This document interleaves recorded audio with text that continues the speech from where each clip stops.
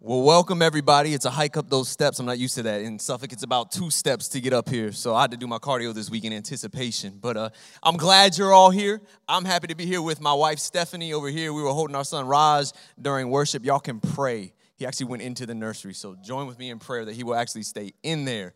But it is true what David said, what we say so often in Suffolk, whether it's your first, second, or third time here, just an encouragement to you that God has somewhere where he's calling you to put down roots and bear fruit. Any call that you have toward God, any call or purpose you have in life, it's going to intersect with the body of Christ. It's going to intersect with the family of faith. So whether it's here or elsewhere, I'm probably preaching to the choir because y'all have Discovering City Life going on right now, but find some place to put down roots and bear fruit. It was here some 10 years ago, over 10 years ago now, that I put down roots before Steph and I 2 years ago moved to the south side to plant the Suffolk campus. So just to give an update, slow, steady growth, fresh faces, fresh people getting involved. Fred probably walked in there tonight to greeters who he doesn't even know, right? I hope he was like, do y'all have Starbucks coffee? Like asking questions and acting like he was a visitor, do some like spy stuff. But yeah, we're growing. People in life groups, we're seeing fruit, so it's awesome. But here's a newsflash. We are not a perfect church, because I'm the pastor. And if you're here, or maybe you're here for the first time, you're church hopping, church shopping, this is free. If you're looking for a perfect church, stop now. It will stop being perfect the moment you step in the door, right? The church is full of people, and sometimes because of that, well, all the time, churches are never going to be perfect, right? And I find some consolation when I read the New Testament, and I look at the fact we just planted this church. When you look at the churches that Paul planted, he planted some messy churches, right? Some crazy churches. You read like 1 Corinthians, you realize some of the stuff that was going on in that church. And we get most of the New Testament because he was writing letters of correction and direction and encouragement to these churches that he had planted. And again and again and again, through these letters and through these encouragements to the church, he encourages them away from division and toward unity. And we see, like my favorite passage in the Bible about unity is in Ephesians 2. And in Ephesians 2:16, it says, together as one body, Christ reconciled both groups to God by means of his death on the cross. And our hostility toward each other was put to death.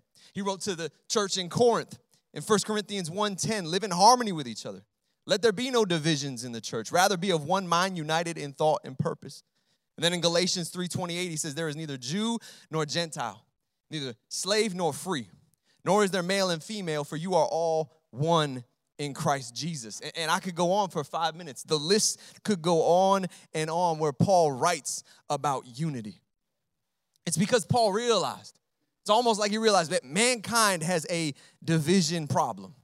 And if we look at our current culture, both in the world and in the church, we're still divided among so many lines in the sand that separate our in-group from that out-group, and us and them, and the good guys and the bad guys. There's just so many lines that divide us. We have a division problem that we've had for a long time. And I've had conversations with people multiple times where they've said it's worse than it's ever been. We can get so self-centered and not realize that we're dealing with the same conflicts, just a new context, right? It's all in the Bible. It's been all through history. And I challenged one of them in that moment, like, well, maybe we've just been a part of the predominant majority culture for so long, you didn't realize where we were at. And another thing, you look at the fact we can get updates on all the conflict, everything that's going down, like in real time on social media, and it becomes sometimes overwhelming. Sometimes we can get panicked. But whether it's Charlottesville from weeks ago, Ferguson from years ago, the civil rights movement, the women's suffrage movement, all the way through the world wars, we realize that mankind has struggled for unity, to give each human dignity. We realize that mankind has a division problem, that fractured people cause more fracturing, that hurt people hurt people. All the way back to the first family, where the first brothers, one hurt the other, even killed him. But you know what? I love that here's a book, right? The Bible that's battle-tested, been through every season of division, and it still points to the solution. And tonight I want to read from Genesis 4 verses 1 through 16. If you're turning there, if you're new to church, it's the first book. You'll be able to get there fast. Genesis chapter 4, verses 1 through 16. And then after that, I'm going to read 2 Timothy 3, 1 through 5. And I'll have a little bit of both passages, but not the complete up on the screen. But we'll start in Genesis 4. If you could pull that one up, Katie. Shout out to Katie. Right? It's like looking up to the hills here.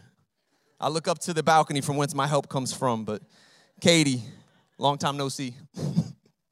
But Genesis 4, verses 1 through 16. It says, now Adam had sexual relations with his wife Eve, and she became pregnant.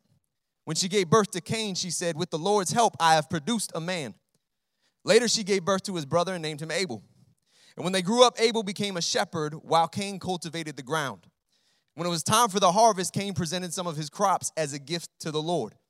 Abel also brought a gift, the best of the firstborn lambs from his flock. The Lord accepted Abel and his gift, but he did not accept Cain and his gift. This made Cain very angry, and he looked dejected. Why are you so angry? The Lord asked Cain. Why do you look so dejected? You will be accepted if you do what is right, but if you refuse to do what is right, then watch out. Sin is crouching at the door, eager to control you, but you must subdue it and be its master. One day, Cain suggested to his brother, let's go out into the fields. And while they were in the field, Cain attacked his brother Abel and killed him. Afterward, the Lord asked Cain, where is your brother? Where is Abel? I don't know, Cain responded. Am I my brother's guardian? But the Lord said, what have you done? Listen, your brother's blood cries out to me from the ground. Now you are cursed and banished from the ground, which has swallowed your brother's blood. No longer will the ground yield good crops for you, no matter how hard you work. From now on, you will be a homeless wanderer on the earth. Cain replied to the Lord, my punishment is too great for me to bear. You have banished me from the land and from your presence. You have made me a homeless wanderer. Anyone who finds me will kill me. The Lord replied, no, for I will give a sevenfold punishment to anyone who kills you. Then the Lord put a mark on Cain, maybe the first tattoo, right, to warn anyone who might try to kill him. So Cain left the Lord's presence and settled in the land of Nod, east of Eden. So after that long passage, I'm going to read from 2 Timothy 3, verses 1 through 5.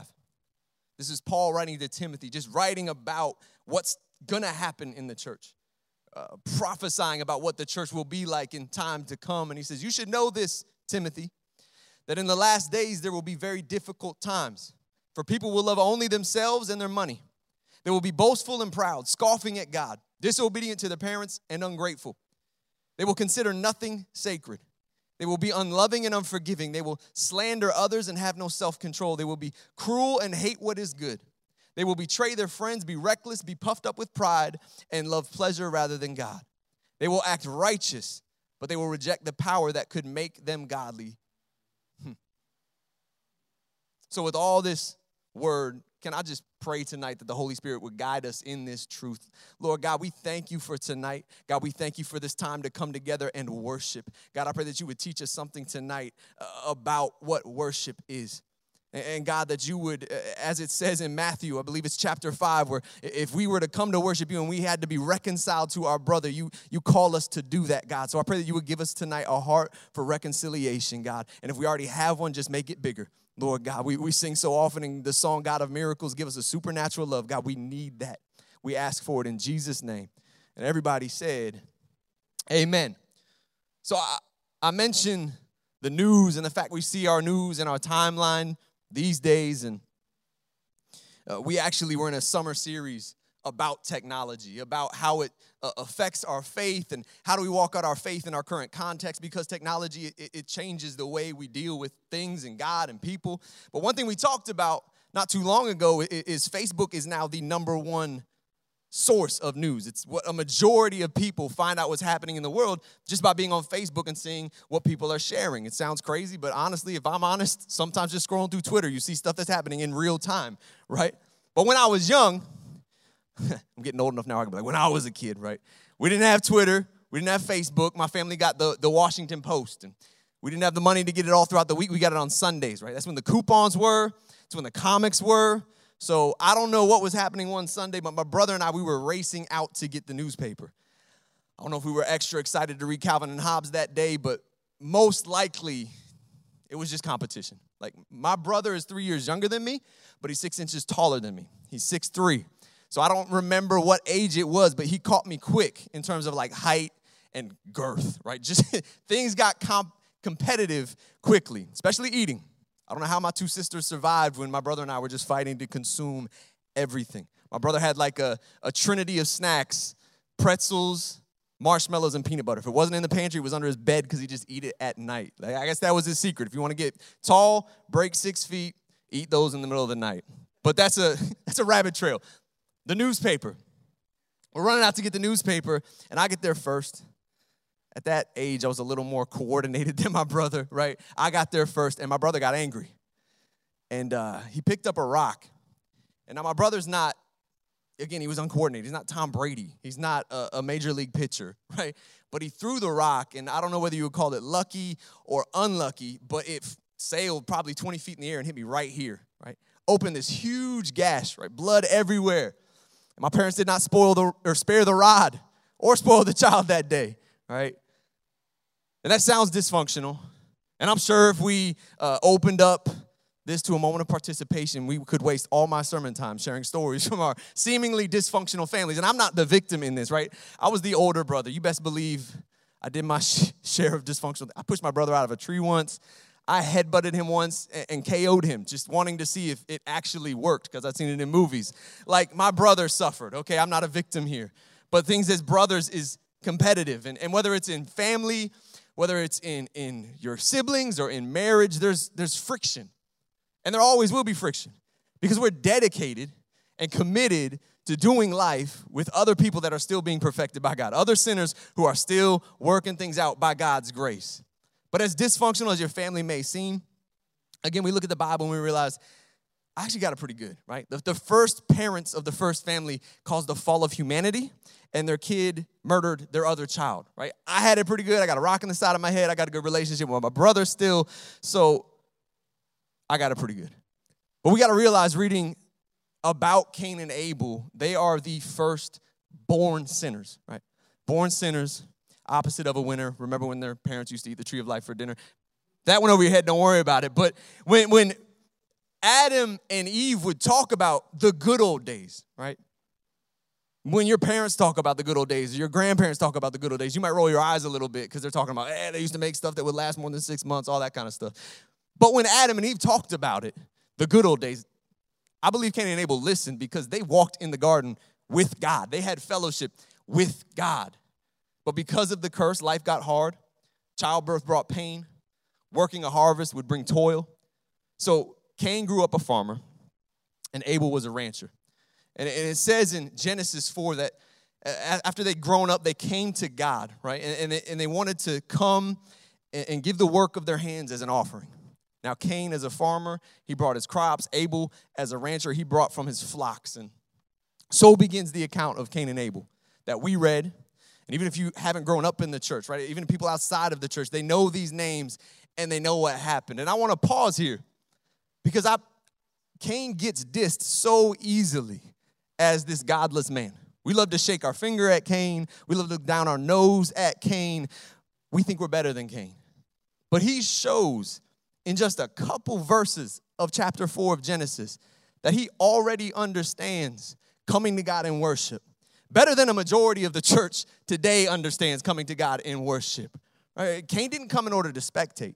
Cain didn't come in order to get fed. Cain didn't come in order to have his needs met. Cain realized that worship starts with sacrifice and giving back to God. And in that, right, when you delight yourself in the Lord, he gives you the desires of your heart. But worship is first and foremost about God, not us, right?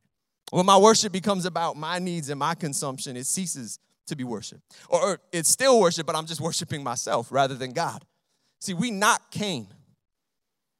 But we should ask when we come to worship, do I have any anticipation of giving back to God? Of my life, of my dreams, of my identity, of my family, of my marriage, of my kids, of my finances, of my time and my talents. Do I expect that I'm going to give back to God? Because he's either Lord of all or he's not Lord at all. That's the heart of worship. So Cain brought a sacrifice. He brought crops. And Abel brought livestock. And Cain was rejected. Abel's was accepted. And I've seen a lot of ink spilled on Why was Cain's sacrifice rejected and why was Abel's accepted? Was it about the sacrificial laws, but those hadn't been given yet? Was it because of this or that or the third? I mean, they were bringing offerings in the Old Testament. Often it was your crops. Often it was the work of the harvest. So we look at the accounts later in the Bible that point back to their story. And it becomes crystal clear. It wasn't about what they had in their hands, but it was about what was going on in their hearts. Like in Hebrews 11, verse 4, it says, by faith, Abel brought God a better sacrifice than Cain did. By faith, he was commended as righteous when God spoke well of his offerings. And by faith, Abel still speaks, even though he is dead. It says in the Message version, it was what he believed, not what he brought, that made the difference. And then in 1 John 3:12, John says, we must not be like Cain, who belonged to the evil one and killed his brother. And why did he kill him? Because Cain had been doing what was evil and his brother had been doing what was righteous. See, Abel had faith. Cain had unbelief. Abel was there for an audience of one. Cain got caught up in comparison and jealousy. And God rejects Cain's offering because we can assume it was routine without faith. He was just going through the motions. And when God rejects Cain's offering, he gets angry. He doesn't apologize. He doesn't ask for a redo. He actually just starts fuming, begins to stew. You know, the sting, you might say, well, what's the big deal? Again, if you have a brother or a sibling, the sting is twice as painful. It's not just anybody who's getting accepted while he's being rejected. It's his brother. Okay, there's a competition there.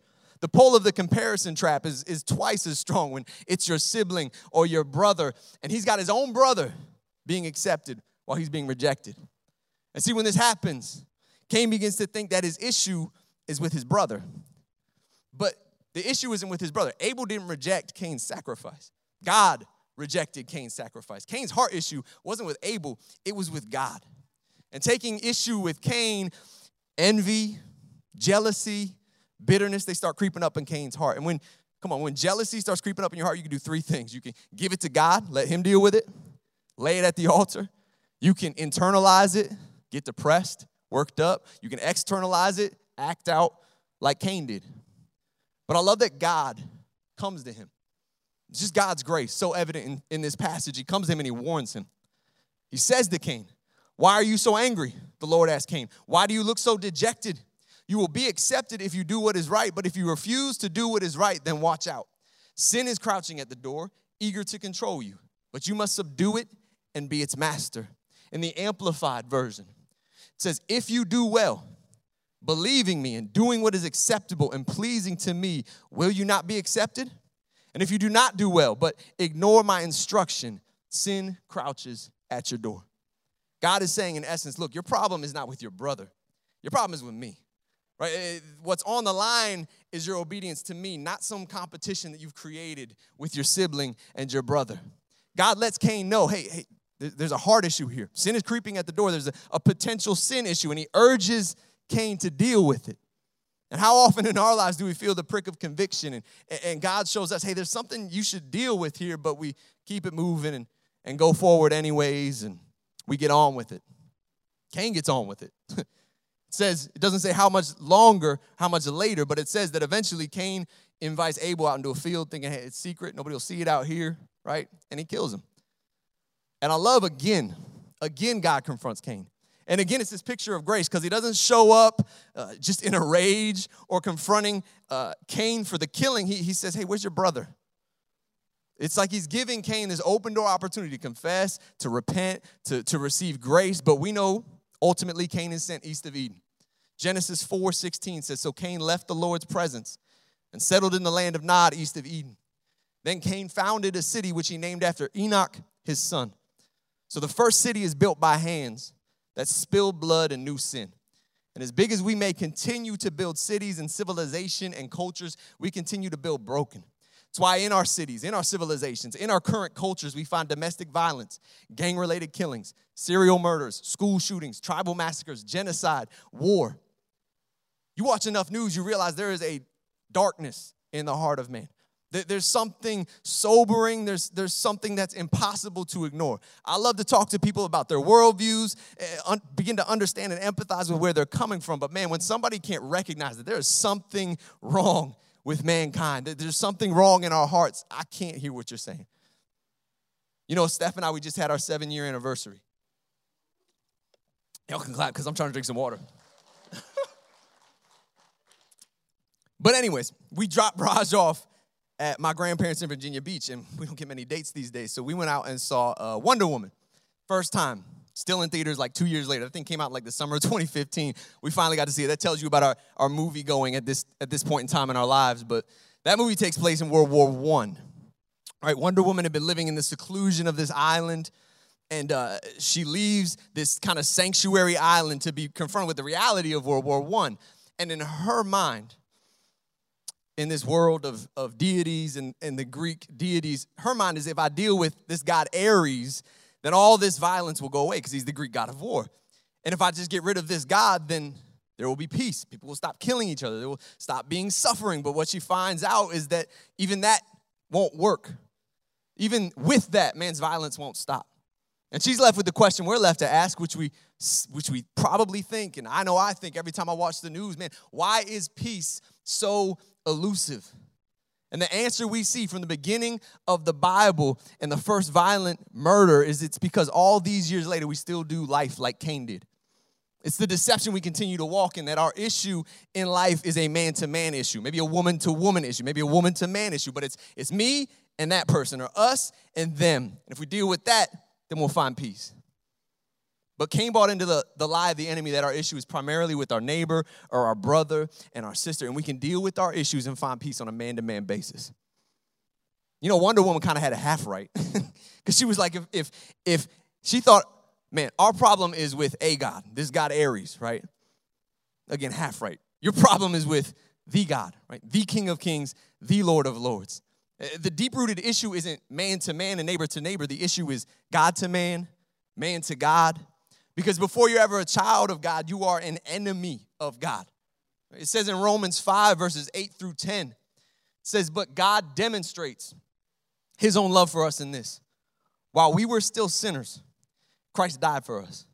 Since we have now been justified by his blood, how much more shall we be saved from God's wrath through him?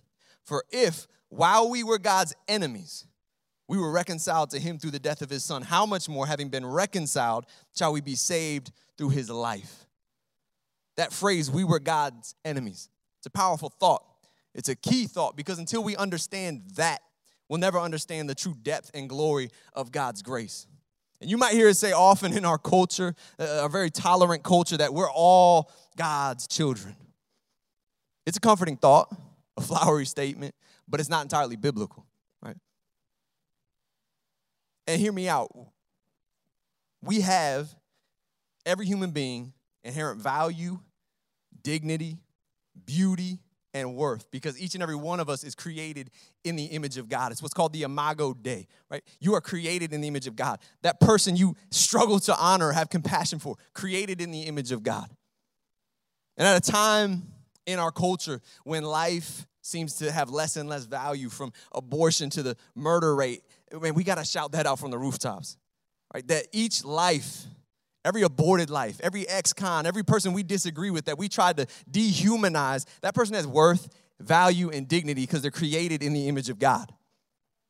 But children of God, those that will inherit eternity, right? John 3:16 that says that God gave his only begotten son. Right? The rest of us become his son or his daughter through adoption. There's that beautiful verse in Ephesians 1:6 about being adopted into the family. But John chapter 1 says, to all who believe and accept him, God gave the right to become children of God. If you have no belief, if you have no subsequent faith, you aren't a child of God, you're a child of wrath. You're a child of the flesh that stands condemned. We were God's enemies. And it's only through Christ that we've been reconciled. You know, in the man-to-man conflict between Cain and Abel, again, we so often throw ourselves into Abel's shoes. But again, we got to throw ourselves not just behind, but in Cain's shoes. Because Cain killed an innocent Abel. Jesus says in the book of Matthew that Abel was a righteous man. Cain killed Abel. We killed an innocent and righteous Jesus. Now, maybe you've never thought about that, but essentially the weight of our sin causes Jesus murder. The same way that Cain killed Abel. It says in Romans 4:25, he was delivered over to death for our sins, for my sins, for your sins. When Jesus died, it was a substitute for our sins. And Cain murdered his brother. Jesus is our brother. It says in Romans 8, he chose them to become like his son. God chose us to become like his son so that his son would be the firstborn among many brothers and sisters. So I can't look at Cain and shake my finger. I need to stand beside him, condemned. All have sinned, right? And sin isn't just some cute word or concept. It's rebellion against the King of Kings. It's making yourself his enemy. And our true problem that causes division again and again throughout history, it's not first and foremost a man-to-man problem. It is a man-to-God problem. We've operated as mankind under this deception that the problem is with other men or women. So we live divided, pitted against each other. In our culture, you see so often just us and them divisions.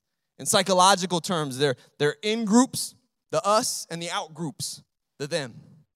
Psychologically, we are just social organisms that seem hardwired to make basic dichotomies about the social world.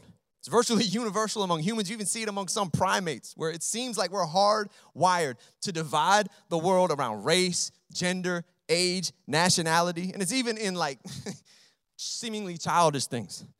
Dunkin' Donuts coffee versus Starbucks coffee. There's like a civil war going on in Suffolk about Dunkin' Donuts versus Starbucks. You might think Starbucks is the jam, but we got people from Boston that will fight you over that, right? Marvel versus DC Comics. Justice League and the Avengers. What's better? You can't like both. Don't even let me get into sport rivalries. You know, there are some cultures where the hat you wear on your head, it's not about the logo. It's not about the team it represents. You're not representing a team. It just matches your shoes. It matches your shirt. This was me 10 years ago. Anybody here that knew me back then would know I wore a hat everywhere. And it wasn't about the team on the hat. It was because it matched my shoes.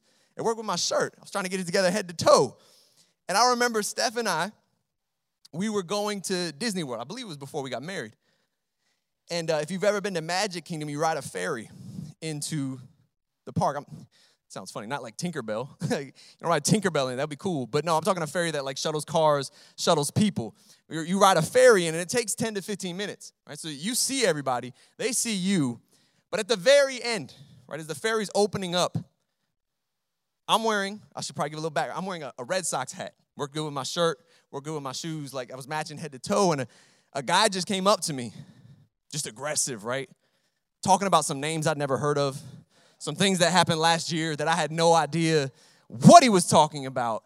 And I looked at Steph, and for 2 minutes, I had no idea what just happened. I was like, did he like confuse me with somebody else? But then I realized, oh, that guy's wearing a Yankees hat. I'm wearing a Red Sox hat. And it all came together, right? If I was wearing a Yankees hat, he probably would have dapped me up at the very beginning, and we would have talked. I would have had no idea what he was talking about. I could have smiled and nodded my head, right, about what the Yankees did the year before. And it's because, right, I was wearing a Red Sox hat. I love that he waited till, like, the doors were about to open so he could say his thing and run, right? But total stranger talking beef because of us versus them sporting rivalry. You might laugh and roll your eyes at those examples, but we're all sucked into us and them groups. And it just flows from instinct and survival over the course of humanity, right? There's protection in groups. There's pooled resources in groups. We're social creatures. Just the acceptance of being in a group, it feeds something in us. But there's also downsides. Simply acting as a member of a group, it changes how people behave. People's thoughts, behaviors, and feelings towards another, it changes when it goes from me and you to us and them. It escalates. There's a more aggressive template for group to group versus one-on-one interactions. And let me tell you, we spent a week in a summer series about how just social media has taken that, and the gloves come off even further. Indecency often follows, and in biblical terms, grace goes out the window. And as an adult, our us versus them groupings, it's no longer just Marvel and DC. It's not Nintendo versus Sega Genesis, whatever we divide ourselves in as kids. It's Republican and Democrat, liberal and conservative, black and white, blue lives, black lives. Consistent patterns of us and them in race and in politics and in policy. I mean, politics, you see it so often. It's a divide and conquer strategy. Same with the news, right? So same with the media. Their number one goal isn't to care for us with the truth. It's to make money, and division sells. Conflict sells. If there's not one, they'll construct one. And it's because of this and this constant cycle of division in our culture where if I stand up here and I say something like white privilege, if I say racism, we kind of flinch, right?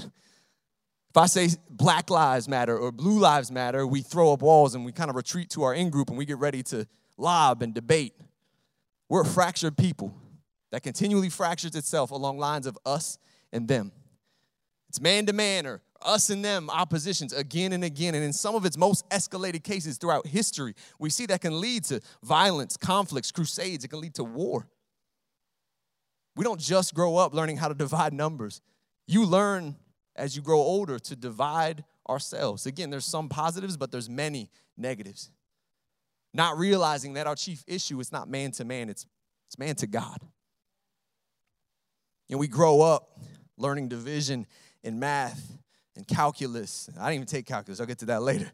But these math books. How many of you guys had one of those math textbooks where you knew, like, if you struggled, the odd answers were in the back, right?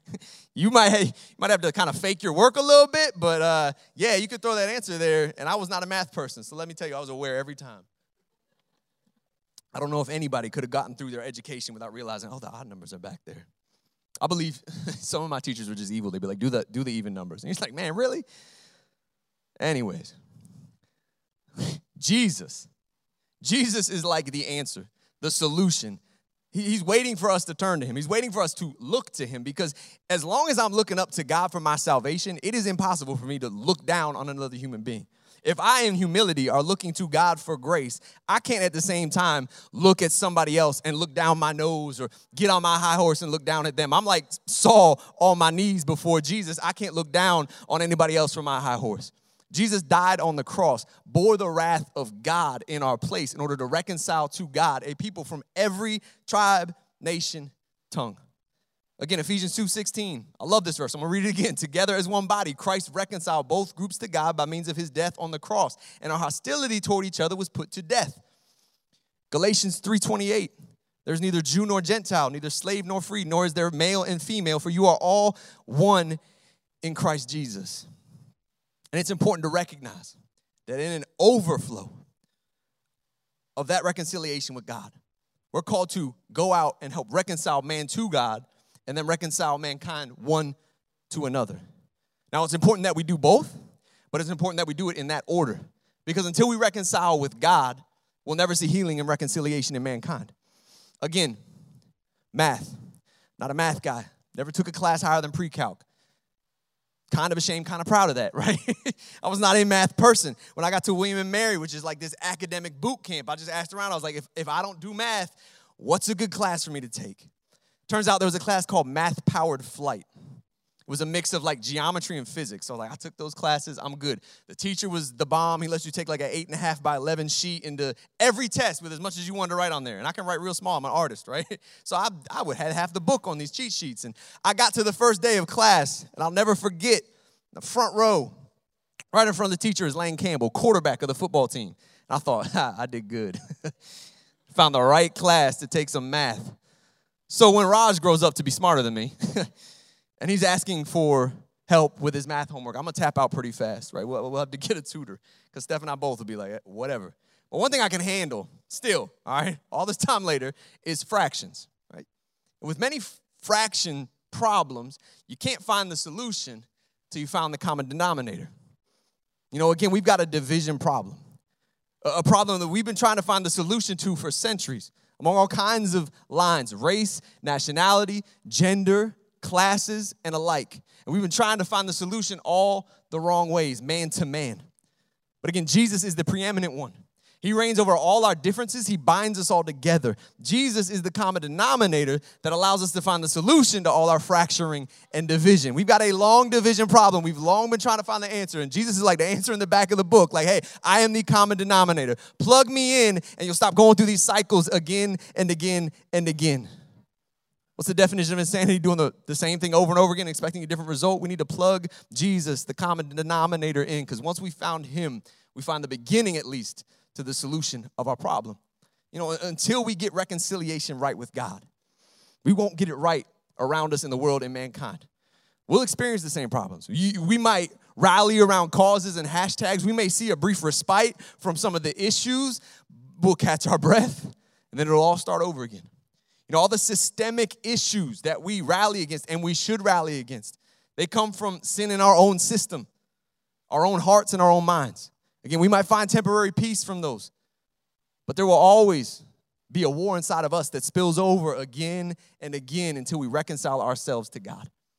These systemic issues in our society are worth addressing, but our long division problem will continue to cripple us until we reconcile ourselves with God. Biblically, again, once God reconciles us to him, it's not the end. It's not the end game. He sends us out as ambassadors of reconciliation, as it says in 2 Corinthians. We see the same pattern just in the opposite direction. Reconcile God to man. We're called out to go and reconcile man to man. We aren't called to qualify who deserves the love of Jesus or determine who's dignified enough to be reconciled to him. It says God so loved the world that he gave his only son. If that person's on the planet, Jesus died for them, right? That person you struggle to honor, Jesus died for. That person you struggle to have compassion for, Jesus had so much compassion for that he carried a cross for them. Jesus took us versus them, and through the work of the cross, he just defined for his kingdom and for his church a pattern that's no longer us versus them, but us for them.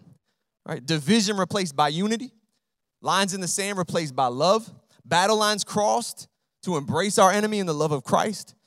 Question is, are we walking in it?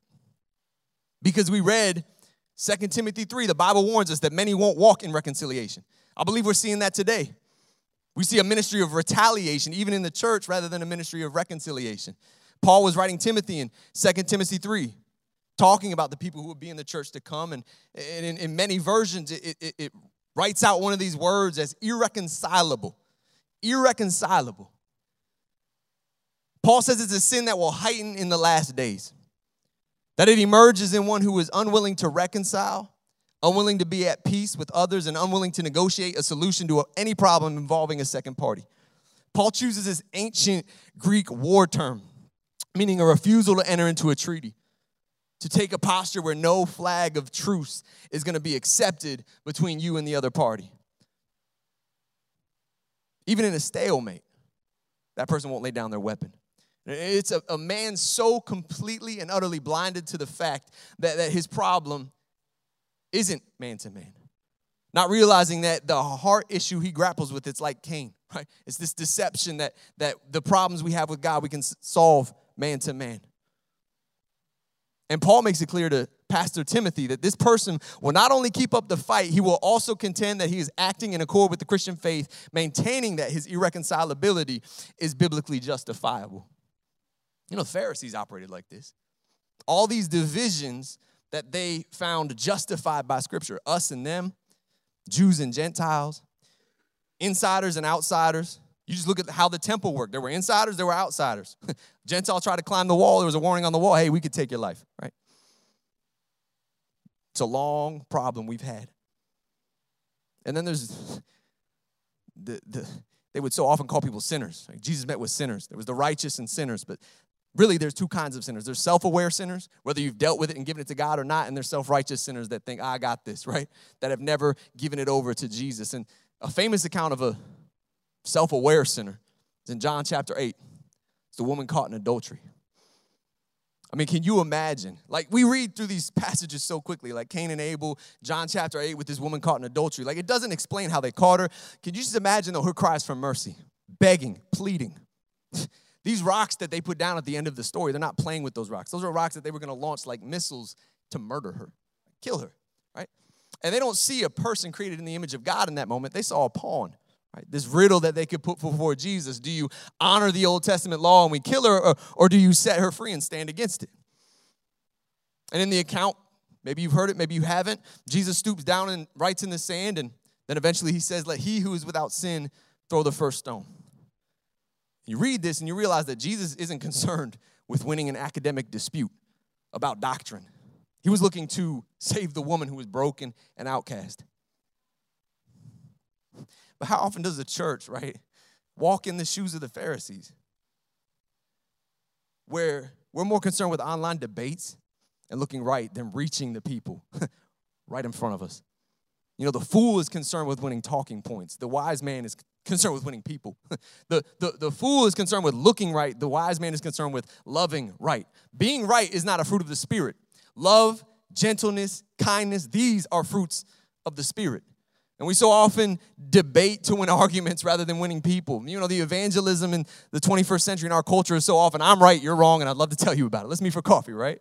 That's our idea of evangelism so often. It's because we bought into this us and them, righteous and sinners mentality of the Pharisees. The man versus man deception that Cain walked in.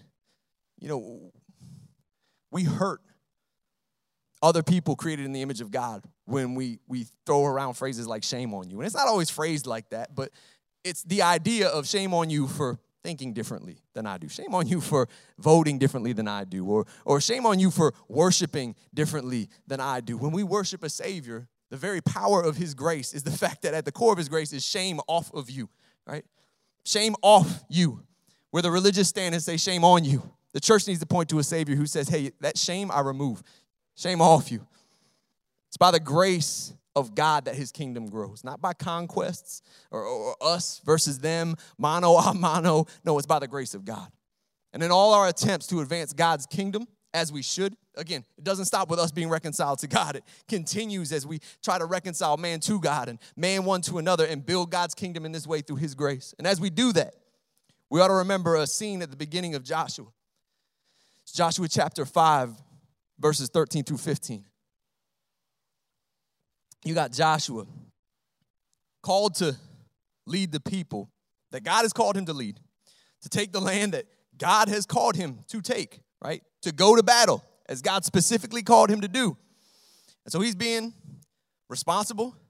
And before they attack Jericho, he's out doing reconnaissance. He's out scoping out the land. And a man comes before him carrying a sword. So, like a boss, Joshua asks, hey, you friend or foe? What he's asking, are you with us or are you with them? And this figure, as many interpret to be God, many theologians do, he says, neither. He says, I'm commander of the Lord's army. He's saying, look, I operate on another level. I'm the ultimate independent. I run things. Look, ditch your personal perspective or political perspective for a kingdom one. The real question is the question God poses to Joshua through no specific words, but he basically asks, are you for me? And at this, Joshua falls on his face and worships. And Joshua says, I am at your command. What do you want your servant to do? Now, many of us, we're not going to go attack any city tomorrow. But in terms of Jesus' wish for his church, for the church, for his prayer for the church. We see in John chapter 17, he says, may they experience such perfect unity that the world will know that you sent me and that you love them as much as you love me. Our witness to the world, our ability to glorify God and point to Jesus Christ, it's dependent on our unity. Unity isn't some sideline issue. It is an essential issue. So racism, sexism, classism, these aren't sideline issues. They are central to the gospel. The Bible speaks to these issues. How can we ignore them? But maybe you ask the question, well, what does that mean for me? What does that mean for me this week? What does that mean for me moving forward? Well, what's holding you in division? Where we went with this series is last week we preached on having a heart of retaliation.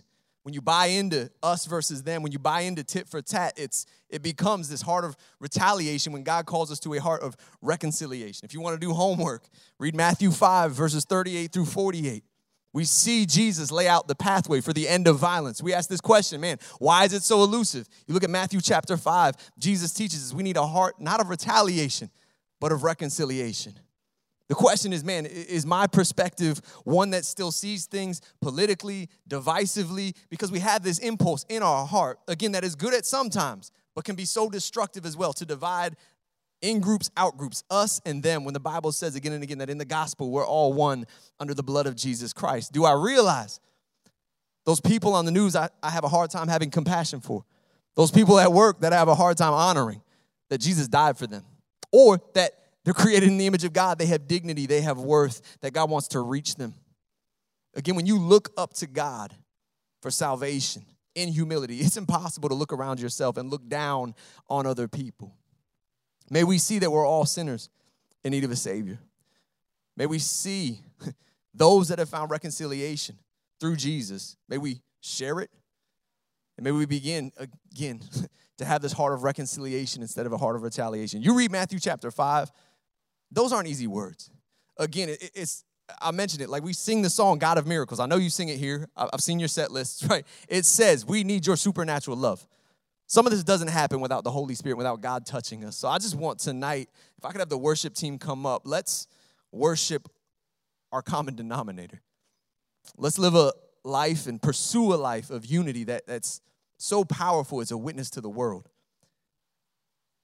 And again, read Matthew chapter 5, because you can talk about it. Matthew 5 shows how to be about it. But as Joshua, as he in that moment where God said, hey, I'm on a whole nother plane, I run things, he bowed before God and he worshiped. Just tonight, can we stand in this place? You know, they're going to come up, they're going to lead us in worship. But God, I just pray, Jesus, I pray, that wherever in our heart we've bought into our issue chiefly being us and them, or me and that person, maybe where there's even unforgiveness that we've been harboring, Lord God, I just pray that you would give us a heart of reconciliation. God, we're called ambassadors of reconciliation. You can't really be an ambassador of anything that you haven't experienced firsthand. You can't be an ambassador of a country that you've never set foot in.